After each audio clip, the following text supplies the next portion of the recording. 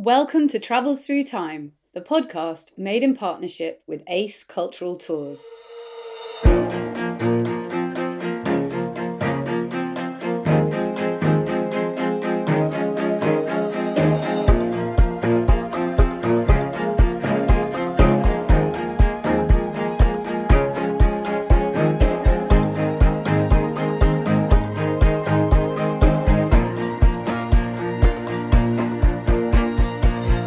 Hello, it's Violet.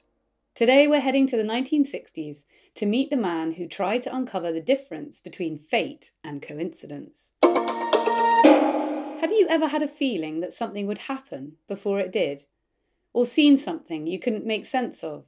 In 1967, the psychiatrist John Barker set up a bureau in the offices of the London Evening Standard newspaper, where members of the public could phone in and report their premonitions.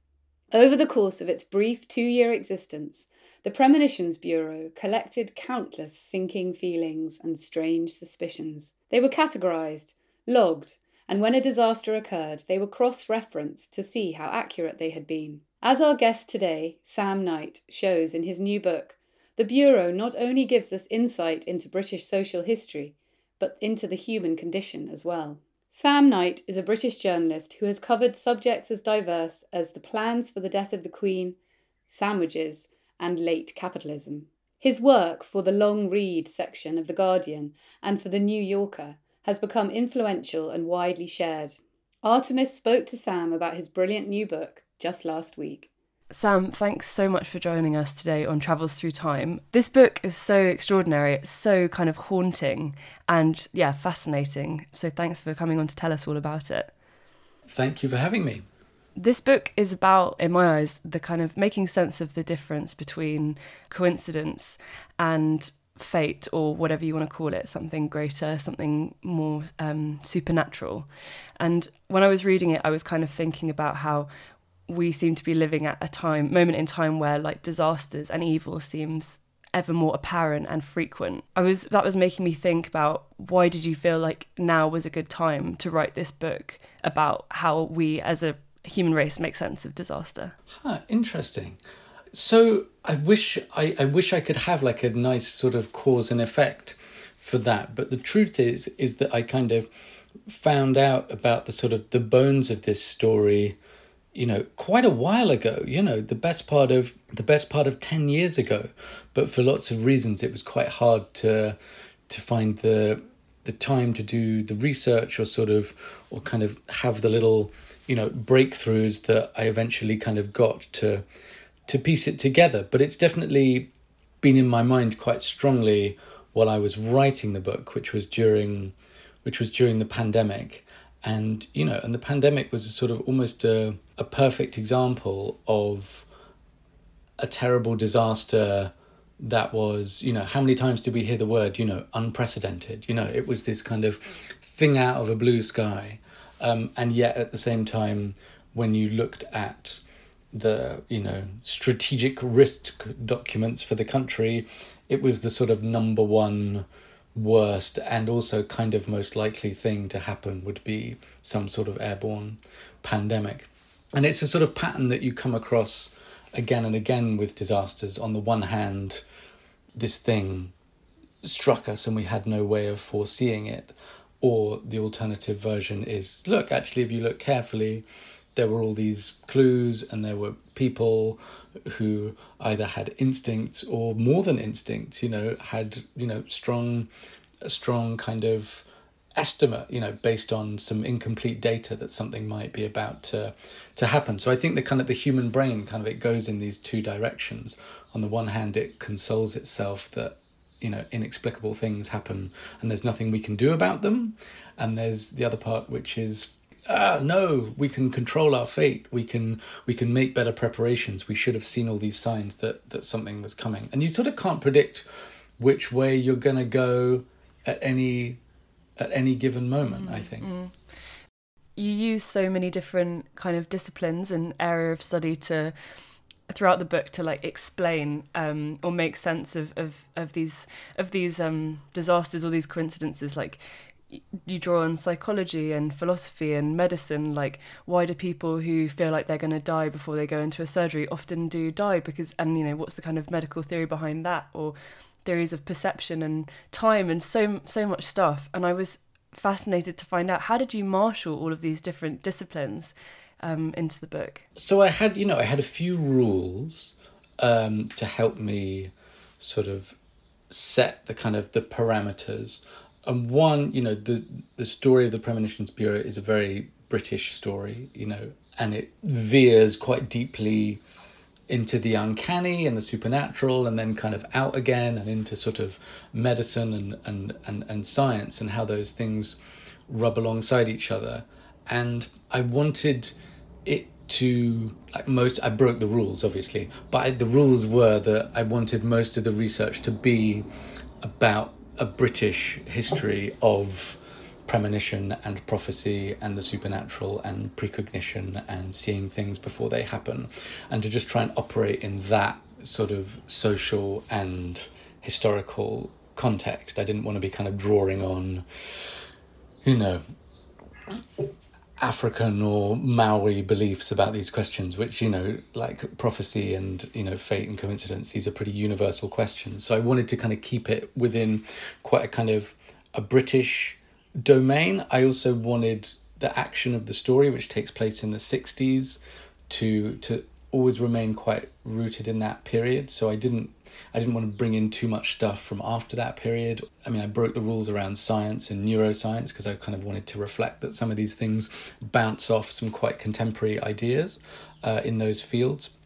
But so I had some rules to kind of to limit the research, because it was just so much fun, and I just had to stop at some point and try and write the thing down. But I came to this subject really determined to try and remove it from the world of the paranormal, which is often a place where people are either trying to desperately convince you that something magical is real or that it can't possibly be the case.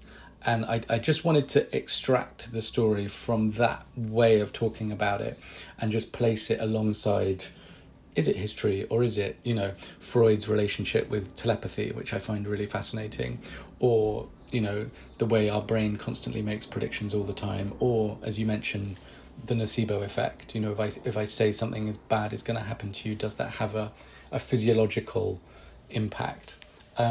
So I wanted to take the story and sort of nibble at it from all these different directions.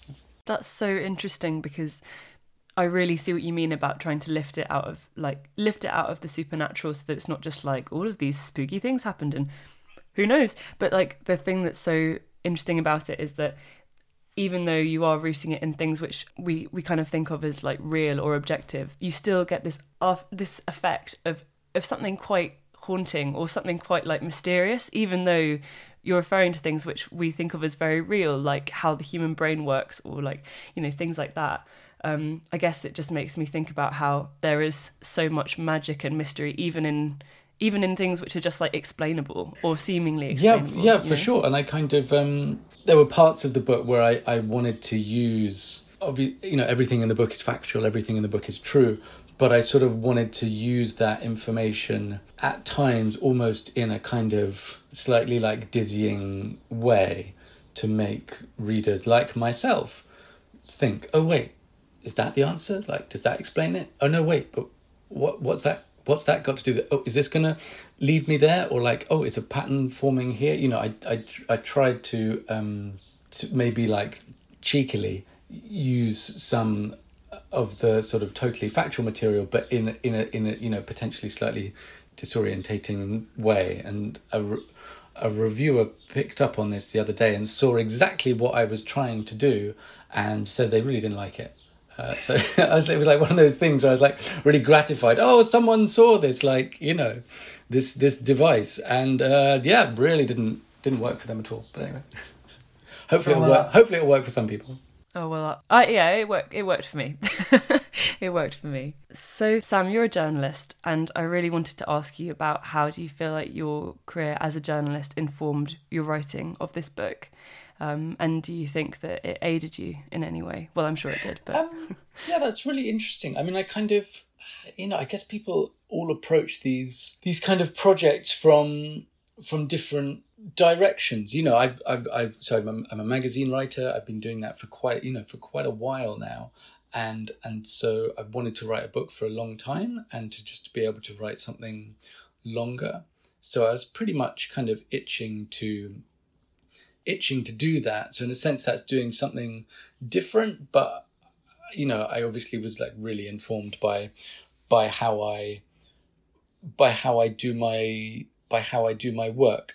I think my journalism probably helped me to sort some of the research a bit, because I'm just used to working on a bit of a deadline. So that probably helped me not get totally overwhelmed. I think I was also probably pretty too scared of facing a completely blank page. It was always quite clear in my mind that this would be a confined, defined beginning, middle, end, short book. And that's probably the only way I could have written it. Like, I think just the idea of like, I'm just going to launch into a non-fiction exploration of prophecy or something would have just done my head in. But so I think my training probably made me limit the domain, if you know what I mean, just to kind of keep it manageable. But I think, I don't know, it's a really interesting question. I mean, I kind of, for whatever reason, it makes me think of going through the archives of Shelton Mental Hospital, which is a sort of large Victorian asylum just outside the town of Shrewsbury, where the main character in the book, John Barker, worked as a doctor, and just going through those archives and just being totally engrossed by the sort of the day-to-day reality of the hospital, and trying to bring that to life as well as I could, and trying to track down old nurses and doctors who'd worked there, and porters, and getting their kind of their sort of testimony of what it was like to work there at that time, was just, that felt to me completely the only way to do it. Whereas someone coming from another discipline, that might not be their priority or the first thing that they thought of. I think what it's making me think of is there's a book, it was actually the first ever Travels Through Time interview I did. This author called Charles Emerson, who wrote a book called The Crucible, which is about like the period, I think it's like 1917 to 1922 or something like that. But the book is essentially written like each year and each season, almost day by day, and he wrote from the perspective of a person who was alive at that time. So one paragraph will be Lenin, and it'll be written in the present tense in quite a kind of like journalistic way, like he's reporting, and then the next minute it will be like Josephine Baker and so on. It has this amazing sense of being like in that period, and your book really reminded me of that, because I felt like I was really, I think the kind of because it's so precise, and it's like, because you have to be like, this disaster happened at this time on this day, and exactly 12 hours before this person had said. And it creates this amazing sense of being kind of watching the action unfold in real time, almost as if you were reading it, like a piece of reporting, I guess. Oh, well, that's nice. But I think I was probably very, in fact, I know I was, because I wrote it, I was very conscious about that particular question of time, and moments and coincidence, and like, oh, look, the very morning of this, or the day after that, or because that's how we internalize and sort of tell stories to ourselves afterwards, kind of thing. So I think all that kind of precision around time was kind of, was deliberate, because it was right there. You read the official tribunal investigation into the Aberfan coal disaster, which is a sort of big incident in the book in October 1966, and everything is to the minute, and I was definitely kind of keen to replicate that.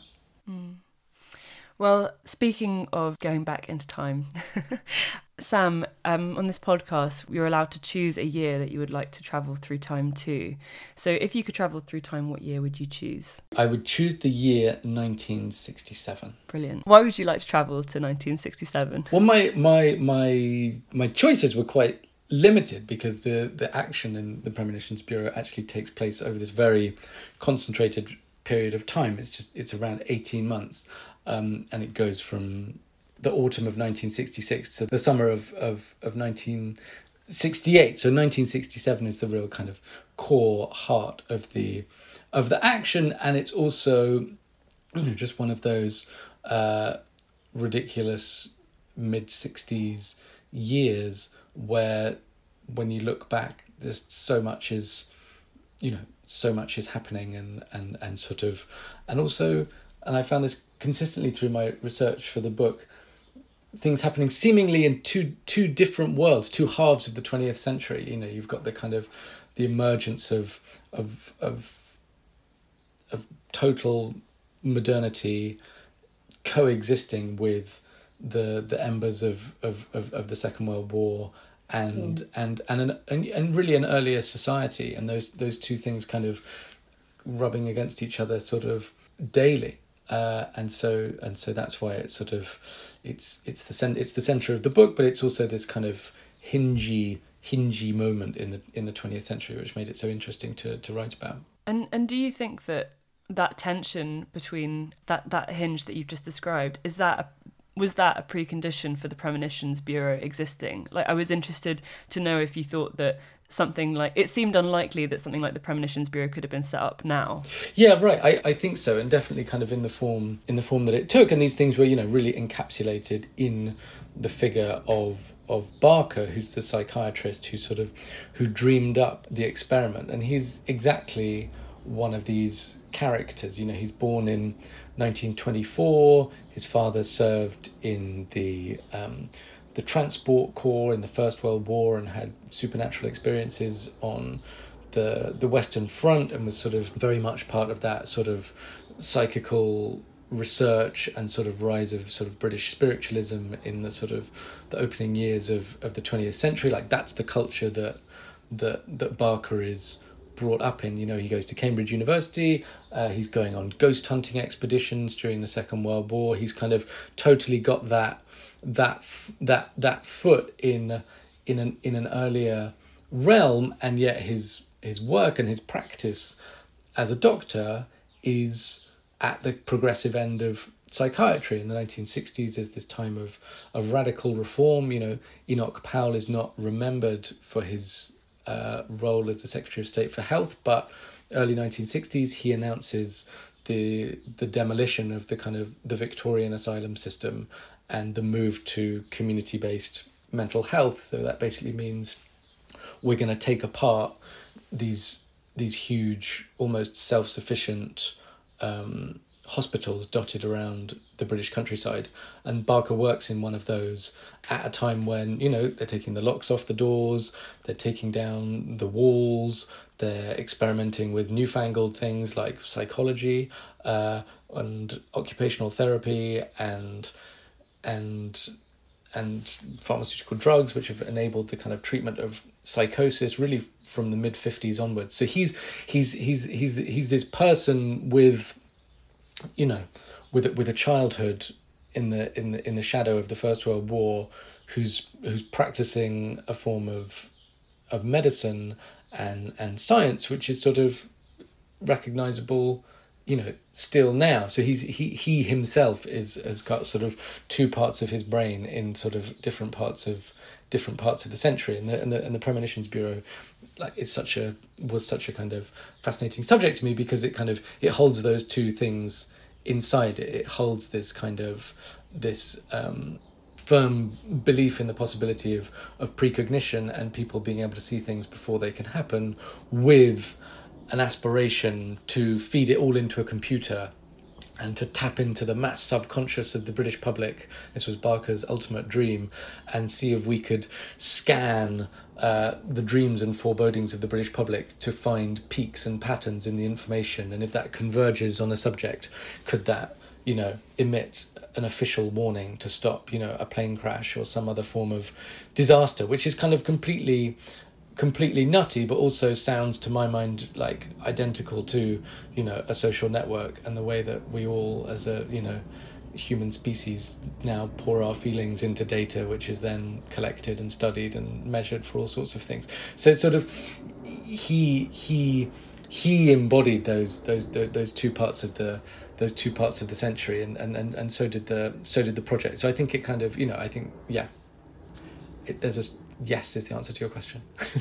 Yeah, it's absolutely fascinating, and I think you've perfectly described the world that we're about to kind of dive into, and all of its contradictions and all of those different things sort of straining against each other. So would you like to tell us where we are for our first scene in 1967? So for our first scene, I mean, it's so fun to do this because this is like what you don't really. When I was writing the book, I was just adamant that everything in the book comes from a piece of paper or a piece of audio or someone's memory, or I did not allow myself to do what we're going to do on the podcast, which is why it's really fun. But I did not do, the light streaming across the room, the this, because I wasn't there, because I didn't see it. Do you see what I mean? But this idea kind of allows me to kind of play with that a bit. So on the morning of January the 4th, 1967, in the newsroom of the Evening Standard newspaper, which is overlooking a kind of courtyard just off Fleet Street. And the reason why I want to be at the Evening Standard is because there was Barker, the psychiatrist, who was the sort of the brains behind the project, and then there was a man called Peter Fairley, who was the science correspondent of the Evening Standard, who was the sort of publicist.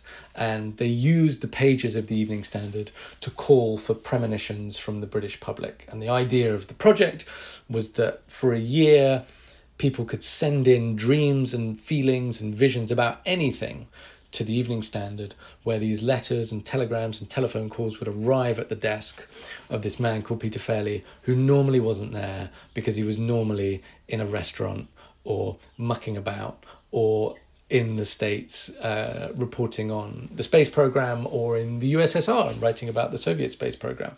So he was his name is not well known now, but he was, he presented the moon landings on ITV. He coined the phrase the brain drain. He was a sort of really significant science popularizer in the second half of the 60s, and he was brilliant at what he did. And so there's Fairley running around, and these visions, kind of a couple a day, 2 or 3 a day, would arrive at his desk, which was in the middle of the Evening Standard newsroom, where they would normally get dealt with by his assistant, who was an amazing woman called Jennifer Preston. She was rather beautiful. She had a sort of long Roman nose, and she was a kind of polymath in her way. She'd sort of grown up in the suburbs. Sort of aunt and uncle ran a vegetarian restaurant in Soho. She was married to a cab driver, and she taught herself Latin. She was an avid follower of cricketer. The single most amazing fact about this person that just always stayed in my mind is that when their house needed mending, when they needed to repoint the bricks on their house, she hired some scaffolding and repointed her own house. I mean, she's just a ridiculously cool person. So Jennifer Preston is there, taking these premonitions, sorting them into different categories, rail, royalty, space, and then scouring the newspapers to see whether there is some accident or disaster somewhere in the world that kind of corresponds to people's premonitions. And on this precise morning, January the 4th, 1967, Fairley has written the article announcing the launch of the Premonitions Bureau and inviting readers to send in all their premonitions. And it goes into the first edition of the Evening Standard, which goes to press at 8:50 in the morning. And the Evening Standard in those days came out about 6 or 7 times a day, and the printing presses were in the basement. And every time the paper went to print, the whole building would kind of rumble. So you've got this room of about kind of 50 or 100 people, everyone smoking, fluorescent lights, typewriters. Can you imagine the noise? 100 typewriters, telephones ringing. They had this system for sending photos all around the room. So there was this kind of wire shooting around the room constantly, taking photos. If you were on a really tight deadline, you would type your copy on bits of kind of carbon paper. I think they were kind of 3 or even 6 sheets deep. You'd type all those, it would get marked up by the subs, and if you were in a real hurry, you just dropped it through a hole in the floor. Can you believe it? And it just went straight down to the floor below, and they'd put it on the paper. So, I mean, it's just such a kind of I sort of wrote about it in the book by kind of tracking down people who worked at the Standard in the 60s, and they all said that when you started working in the newsroom, for the first 6 weeks you had this unbelievable headache, like the cigarettes, the noise, the shouting. It was just like impossible. You were like overwhelmed by it. And then it became this like addictive thing, and you like couldn't concentrate unless you worked in this kind of cacophony. So there are the printing press is rumbling at 8:50, and then at exactly the same time, at 8:50, a man called Duncan Campbell, who was a speed record breaker on land and on the water, was trying to break his own water speed record on Lake Coniston in the Lake District. Campbell had been sort of camped up at the lake for months with his hydroplane, which was called Bluebird 7, and it's sort of been months of sort of difficulties with the engine, with the weather. He couldn't get round to it. It was sort of slightly unclear why he was trying to break the record. It was his own record. He was desperate to go 300 miles an hour, and the way that water speeds records worked, and I'm guessing still work, is you have to do 1 kilometre in one direction, and you record the speed for that kilometre, and then you turn around and then you go back again and do the other kilometre, and it's the kind of average of those two speeds. And Campbell, in a way, like Barker, was completely, he was a futuristic person because he's like using the latest technology to kind of break this records, and yet he's also a kind of antiquated figure at the same time. His father had done exactly the same thing, had broken records on land and on the water, and Campbell was deeply superstitious. He always carried a teddy bear with him called Mr. Woppet. He had a kind of St. Anthony, the patron saint of travellers, like screwed into his cockpit. He couldn't stand the colour green. He was, constrained in what he did by his kind of superstitious thinking. And the night before this speed record attempt that he'd been working forward to for months, there'd be like a nightly card game at the place where he was staying on the shores of Lake Coniston. And while he was waiting for this game to assemble, he played a game of solitaire and played the Queen of Spades followed by the Ace of Spades, which to him recalled the same hand that Mary Queen of Scots played herself on the night before her death. And he confided that night in friends that he had, a strong sense that he was going to die. And the next morning he went out and did his record attempt. He did that first kilometre, comfortably breaking the record, and then turned around at the bottom of Lake Coniston to come zooming back. And for whatever kind of unaccountable reason, he didn't leave enough time for the waves to settle. Whether he didn't realise what was happening, or he's deeply experienced, but he came racing back, and the waves, it was too choppy, and his boat catapulted into the air and killed him at 8:50, just as this kind of just as the Evening Standard was going to press for the first time to launch the Premonitions Bureau. And so it's sort of semi kind of, well, I don't know whether it's irony or it's something, the Premonitions Bureau was pushed out of later editions of the newspaper by the front page story of Duncan Campbell's premonition of his own death. But it also gave the Bureau a kind of launch into the popular imagination. And the next day, Peter Fairley was on the Today programme inviting, British people to send in their dreams and forebodings. And so the kind of the Premonitions Bureau got off the ground in this sort of slightly grisly and uncanny way. Wow. I mean, what an amazing story. It's so eerie, isn't it? I mean, is that true about Mary Queen of Scots playing that hand? Is that something, or is that folklore? I don't know the answer to that question. No, that's fine. It's an amazing idea. Anyway, I'm gonna believe it. I like it.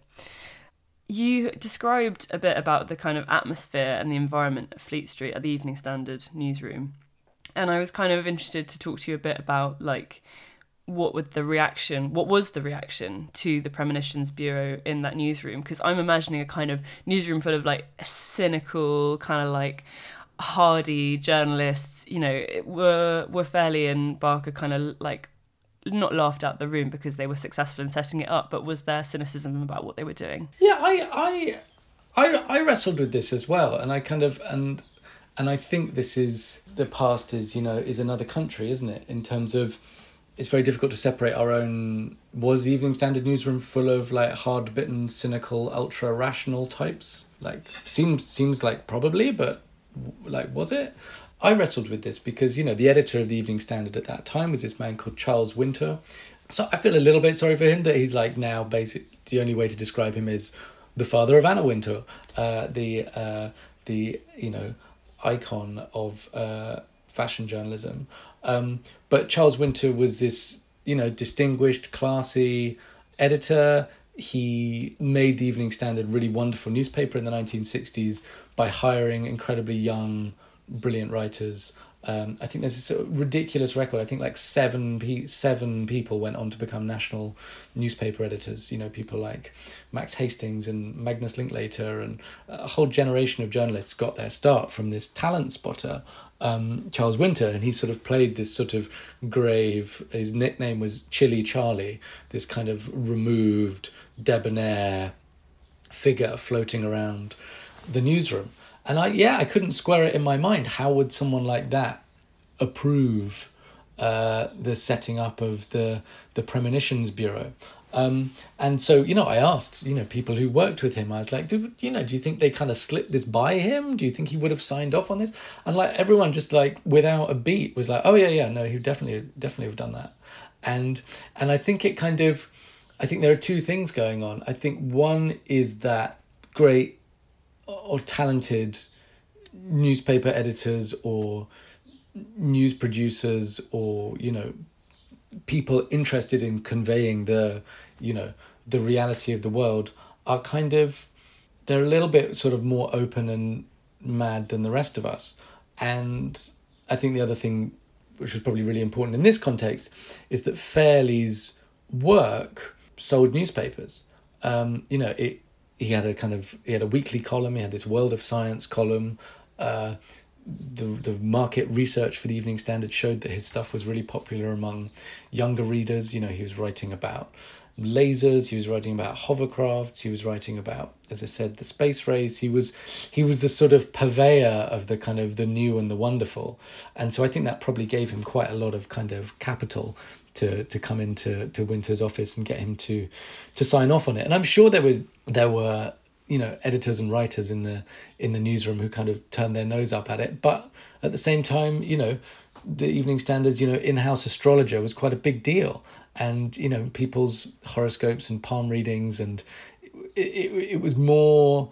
It was a different mainstream. Do you know what I mean? I'm not going to make a claim that this stuff was like common or dominant in any way, but it was a slightly seedy, semi-acceptable part of British intellectual life in the way that just didn't quite have, I don't think, the sort of the sharp division that feels more contemporary. And I wonder as well if you were describing earlier about Barker's dream of being able to kind of marshal all of these premonitions into one big machine that would be able to kind of spout out information and data about upcoming disasters. And I wonder if maybe, I mean, you can tell listeners more about what Fairley's motivation was in partnering with Barker, but that there's his coming from the position of a journalist. He's thinking, well, let's get to the bottom of this premonition, this thing. Let's see what's really going on. Like, let's take a journalist's view of it and kind of measure it and collect, interview people. And, do you think that was partly what was going on? Yeah, I do. And I think there's also, and I think Barker and Fairley both shared an approach which went along the lines of, you can take the sort of the scientific ultra rational position and say this contravenes the second law of thermodynamics. Time works in one direction. This is impossible. This is a waste of time. It's actually kind of embarrassing and sort of debasing for people. Or you can take the view that science hasn't figured out the answer to this. And in fact, it's not going to be magic and superstition and palm readers on Brighton Pier who are going to tell you the answer to this. But in the same way that breakthroughs in theoretical physics have shown that time doesn't work on a planetary scale. It'll be science and medicine and proper experiment which gets to the bottom of these questions. And so I think that was certainly Fairley was like had it's a total contradiction, but had an almost supernatural belief in science. Do you see what I mean? If science can put people on the moon, then science can explain telepathy. Do you see what I mean? Mm-hmm. Which I think that's also the position held by, the Society for Psychical Research at the turn of the 20th century. It was like, let's take this out of the hands of the wackos and the quackos, and let's put this stuff, expose it to the scientific method. But then often the people who want to expose it to the scientific method also have a motive in believing it to be so. So then it all gets rather human and complicated. And Fairley and Barker were both like that. But I think Barker would say, finding out whether people can see the future before it happens, that's part of psychiatry. Like, that's part of the mind. That's part of how we think. Let's investigate it. It's obviously not what a lot of his colleagues thought, but he would have approached it in that way.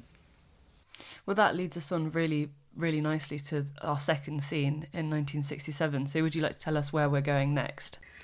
Yeah, so next we're going to go to Barker's office, which was on the first floor of Shelton Hospital, which was this, very large by contemporary standards, but not particularly large by the standards of the time, mental hospital, just a couple of miles outside Shrewsbury on a hill, surrounded by a red brick wall and pine trees. It's a kind of Victorian Gothic building designed by... So it was this Victorian Gothic asylum designed by George Gilbert Scott, who's the designer of the St Pancras Hotel in London, if you sort of recognise that kind of style. And Barker was the deputy medical superintendent, so he was kind of the number 2 doctor. There were 4 other consultants at the hospital, about 1,000 patients. So he would have had 250 inpatients, and then he also had outpatients that he saw. They divided up the county of Shropshire and also over the border into Wales, into these 4 geographic areas. So his daily life was walking through the wards of Shelton, where a large proportion of the population were elderly, many of whom had been locked up there since their teens or their 20s, and about half the people in the hospital received no treatment of any kind at all. No drugs, no psychotherapy, no occupational therapy, nothing. They were just marooned in these wards. So it's this kind of stultifying, suffocating atmosphere of people who are profoundly mentally ill and not getting better and not expected to get better. And Barker was this restless spirit on 2 fronts. One, trying to, he was part of a kind of generation of younger psychiatrists trying to improve conditions in the hospital. So he started working there in 1963. There was another young colleague called David Enoch, who started there in 1961. And between the 2 of them, they were trying to shake the place up. And by shake the place up, I mean just basic decency, like giving people lockers to store their possessions, or opening the windows on the wards, taking people for walks, taking people to football matches, having educational programs for the staff as well as the patients. Just sort of what seems now very kind of basic and sort of semi-decent conditions for people to live. And so Barker is in his office, and he's got this kind of busy, heavy workload as a practicing doctor. He's got 4 young kids at home, and he's also pursuing his esoteric research agenda of his own, and that goes from novel treatments in psychiatry. Barker was very interested in something called aversion therapy, which is trying to cure people of their addictions or unwanted behaviors through pretty kind of crude sounding methods, injecting them with sort of nausea inducing drugs or electric shocks. So outside his office, he had a fruit machine wired up to the mains. It could give you a 70-volt shock when you tried to play it, and he would use this to try and cure gamblers. And so he had a sort of range of research projects, as I say, ranging from this kind of fairly novel end of psychiatry through to things like the Premonitions Bureau and precognition. So on this day, which is in late April 1967, it's 10 o'clock in the morning, and Barker is in his office dictating a memo. And the memo is called Some Interesting Predictions and a Possible Death Sentence. And in this memo, Barker is describing a man called Alan Hencher, who was one of the two kind of star percipients, as Barker called them, who had sort of the best track records of predictions and premonitions that they were sending into the newspaper at that time. And in March, 21st of March, Hencher had called Barker at his house, which was just outside Shrewsbury at 6 o'clock in the morning, and given a vivid vision of a plane crash, and in which he said 123 or 124 people would die. And then a few weeks later, a plane crash happened on Cyprus at Nicosia, which seemed to kind of contain some of the details of Hencher's prediction, and in which 124 people were killed. And so there was this immediate kind of correlation between those two things, and that was the first sort of big success, in inverted commas, of the Premonitions Bureau, and they kind of publicised it in the newspaper.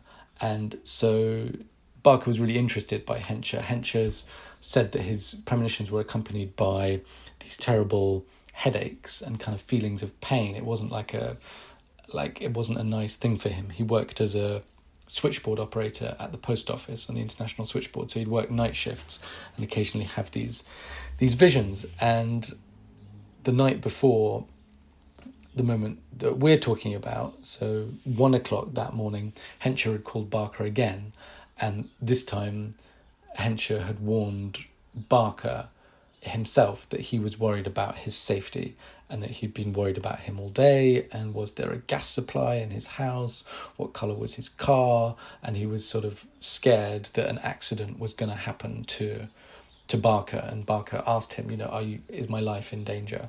And Hencher said yes. And Barker was, obviously very shaken by this prediction about his own mortality, and was dictating this memo, which was a sort of patient history of Hencher, but also some of his own feelings about what it was like to undertake an experiment which explored premonitions of the future, and then to be caught up in it yourself. And I'll read a few lines from this memo. My reactions to this were naturally to be somewhat alarmed. I found it a little difficult to get off to sleep again, and have, of course, decided to take extra care while driving. It would be wrong for me to say that I was not frightened by a prediction of this nature. I intend keeping a diary from now on, and to record my reactions to this on a daily basis. I suppose anybody who plays about with precognition in this way, to some extent, sticks his neck out, and must accept what he gets. So this was it's a key moment in the book, and it was a key moment in my research of this subject. I kind of came across this memo in an archive in Cambridge University Library, and it's sort of probably never happen again, but that thing where you pulled the old piece of paper out of the brown envelope and was sort of sat there looking at this at the words of someone kind of facing this very sort of strange and unsettling moment where their experiment sort of seems to turn in on them. Well, thank you for describing so evocatively the hospital and the atmosphere there in Barker's work. I just wanted to ask you about something I was kind of struck by when I was reading the book. There's this slight incontinuity in Barker Barker's kind of thinking about the world and about people, that on the one hand he seems to be a very compassionate man, who's kind of, like you say, progressive, at the forefront of progressive psychiatry and treatment of people who are mentally ill, and also obviously very trusting of the participants in the bureau. But then this thing about the aversion shock therapy felt like very, I don't know, it felt like such a contrast to that. It was making me think, that maybe this is a world where people haven't quite figured out what it is that, they're kind of trying out all these different methods. Yeah, I know what you mean. And there comes a point, I guess I think two things. I think one is that people who have slightly irreconcilable parts of their personality are sort of inherently really interesting and kind of attractive to write about.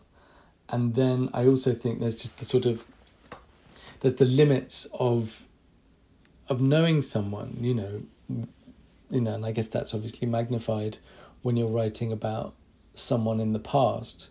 You can read their letters and you can read their memos and you can read their work. And I was fortunate enough to have a few kind of audio recordings of Barker, so you can kind of hear his voice, and yet there are these parts of his personality and his behavior which are hard to explain. And it's sort of, can everything be explained? Do you know what I mean? It's a challenge when you're trying to describe someone, like what is more truthful, to sort of try and find a kind of a through line in someone's personality and thinking, or to accept that there are parts of their behaviour that don't go very well together. I don't have the answer to that, but there are certainly sort of parts of Barker's behaviour which I failed to explain. For instance,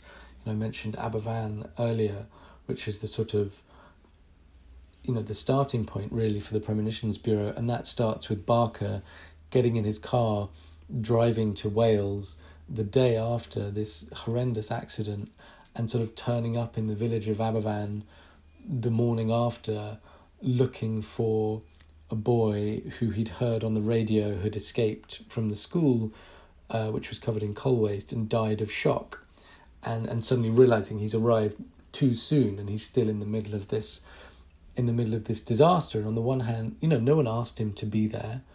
He's sort of blundering into this catastrophe on his research project. It can feel callous, and yet you read his description of it and he realised that it was inappropriate for him to be there.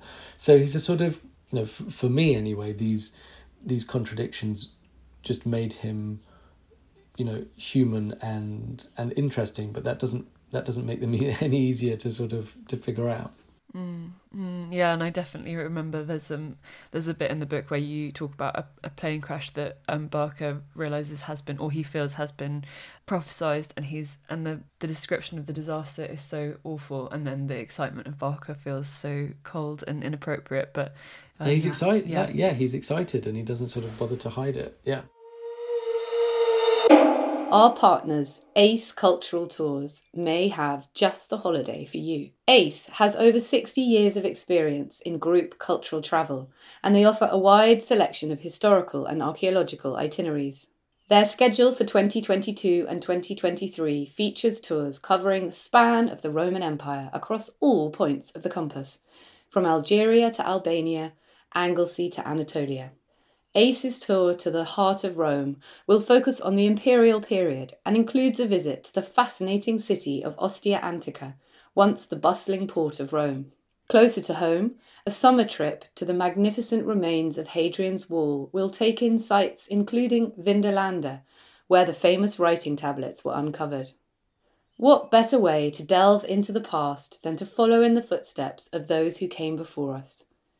Find out more about travelling through time with Ace via their website at www.aceculturaltours.co.uk. So I think that leads us on really nicely to our final scene in 1967. So where are we going for this final scene? So I had trouble sort of pinning down a precise location for this, and I guess it's more a moment than a place. But the location is Hither Green railway station, which is a suburban railway station about... It's actually where I grew up. Oh, is it? Right, okay, so, Yeah. I better get this bit right.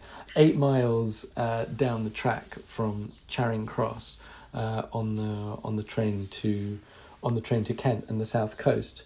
And on the evening of November the 5th, 1967, an express train from Hastings was making its way up the line to Charing Cross when it came off the rails about half a mile before Hither Green station and skittered along the track for about 500 yards, sort of derailed but upright, until it hit a changing point on the tracks, and 3 of the carriages were flipped onto their side, and it was a very serious train crash in which 49 people were killed. It was Guy Fawkes night, so it was dark, it was sort of light rain, there were fireworks going off, and the emergency crews, rushed to this train to try and pull people out through the broken windows on the top part of it. And the reason why this train crash was sort of important in the story of the Premonitions Bureau is that a couple of days earlier, in fact this was a Sunday evening, on the Wednesday of that week, a woman called Kathleen Middleton, who was a music teacher in North London, who was the other star seer for the Bureau, sort of described being sort of overcome by this feeling of depression and kind of sitting down in her kitchen, and she wrote this note saying that she could see a train crash and she could see the words Charing Cross, and she sent this to the Bureau on the Wednesday, and then likewise the accident happened the train came off the rails at 9:16 p.m. that evening, and Alan Henshaw was on a shift at the post office, and he was overcome by this kind of crippling headache and was taken to the sick bay, where he said, there's been a plane crash. Sorry, not a plane, but there's been a train crash, and he was of course right.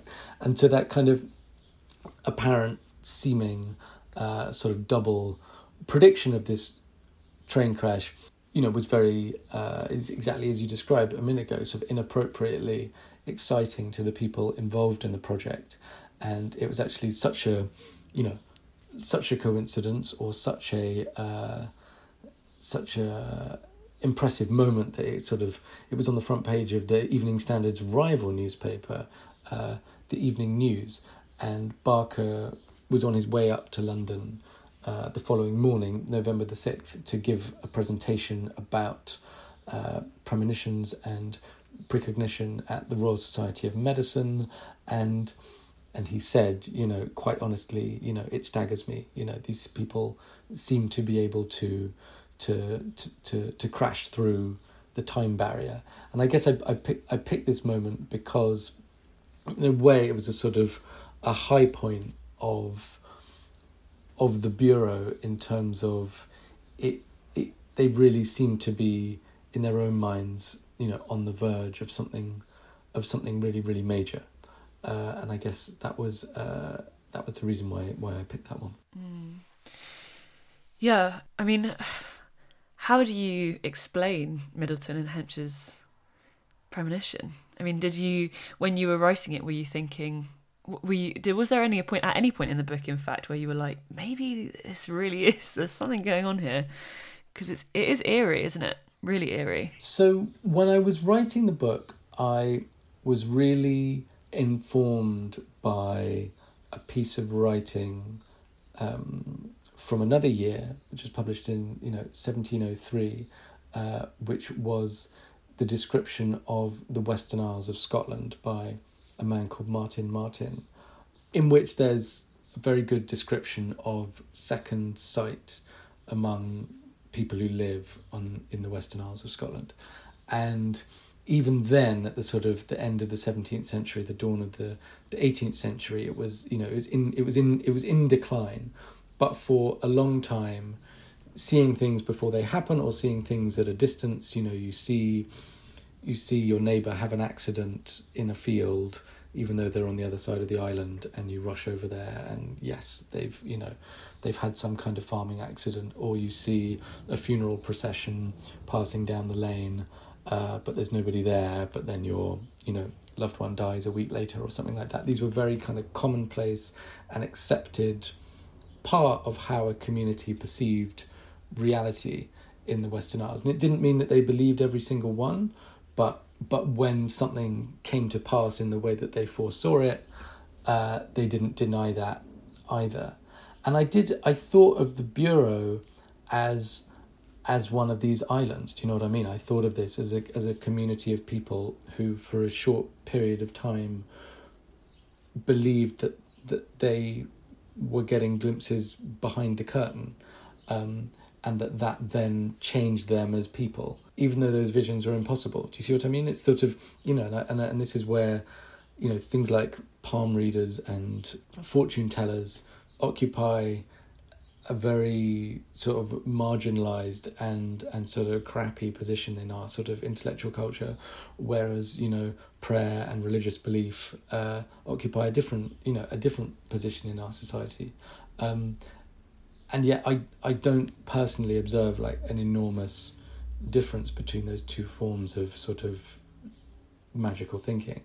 And so it's a very garbled answer to your simple question of like, did this freak you out? Do you believe in premonitions? It was more like, this is a common human way of making sense of our experience. And I just wanted to dignify it by describing it in that fashion. Yeah. Well, it's not garbled at all. It's just really interesting. For my last question, just before we head back into the present, I just wanted to read a very short bit from the book, which I found very one of my favourite bits of the book. It's quite near the start, and you write, "We confer meaning to control our existence. It makes life livable. The alternative is frightening. Randomness is banal. It diminishes us. But the truth is that we resist meaning almost as often as we insist upon it. We refuse its presence to make life simpler and to spare ourselves. There was no way we could have seen that coming. We didn't stand a chance." I think that's a really powerful paragraph. And it made me think, did writing the Premonitions Bureau make you think differently about the human psyche? It's really interesting. I mean, I hope I learned something from all my reading and whiling away in archives. I think that the book started out as an article in the New Yorker, who I write for a few years ago, and I was really captivated by it, and really particularly captivated by this kind of inward turn, this kind of moment where it starts to sort of close in on Barker. I just thought it was really unusual and kind of creepy. But I was obviously like haunted by the question of like why are you doing this? Like, is this really a good way to like spend your time? And it was only when I was researching the book that I feel like I was able to sort of semi-successfully like latch this strange story of a strange experiment into the 60s onto some of these broader questions about psychology and religious belief and sort of a shared consciousness. Do you know what I mean? Like, it's not the first thing that most people think of when they think about premonitions, but to me it hints at a kind of, there's something inherently kind of social and collective in it. The idea that you can see something before it happens to me suggests a kind of a shared experience and a shared consciousness, which I think is weirdly sort of positive and human. And I think the other big sort of discovery for me when I was doing the research was how closely premonitions mimic how our brains work anyway, in a kind of normal, healthy, ultra rational way, which is that we're always predicting. The way we perceive reality is the difference between our hopes and our expectations for the thing that's about to happen and what actually happens. It's the difference between those two things. It's actually the bit that goes into our brain and we perceive as the present moment is actually quite small. It's just this sliver of what neuroscientists call prediction error, the difference between what we think is going to happen and what actually happens. And so we're always straining. It's part of how we survive and have become so terribly successful as a species, is that we're really, really good at using partial bits of information to figure out what's going to happen next.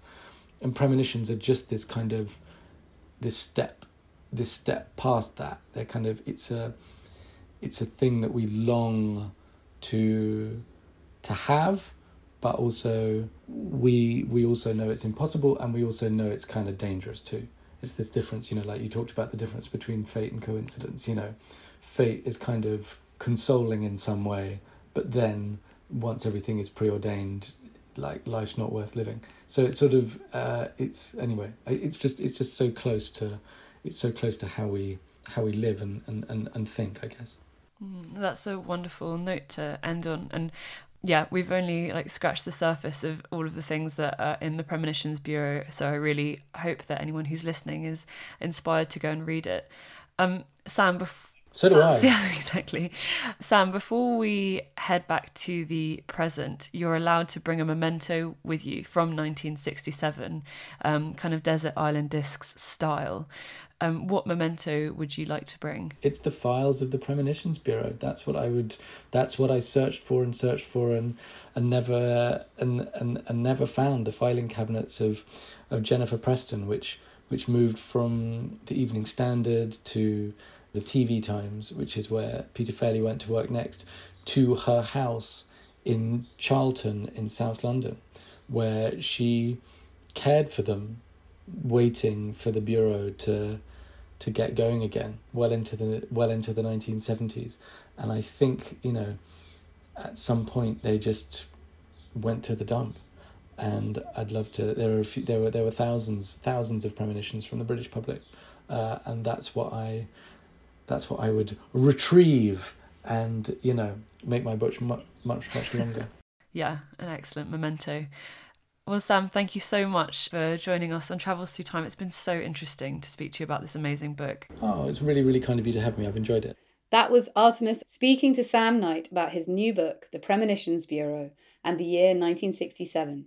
As ever, you can find out more about this episode and any of our others via our website, tttpodcast.com. I also just wanted to mention that on the 22nd of June, I will be recording a live episode of the podcast with the brilliant young historian Oscar Jensen at the Chalk Valley History Festival. More information is available at cvhf.org.uk. Thanks so much for listening. See you next week.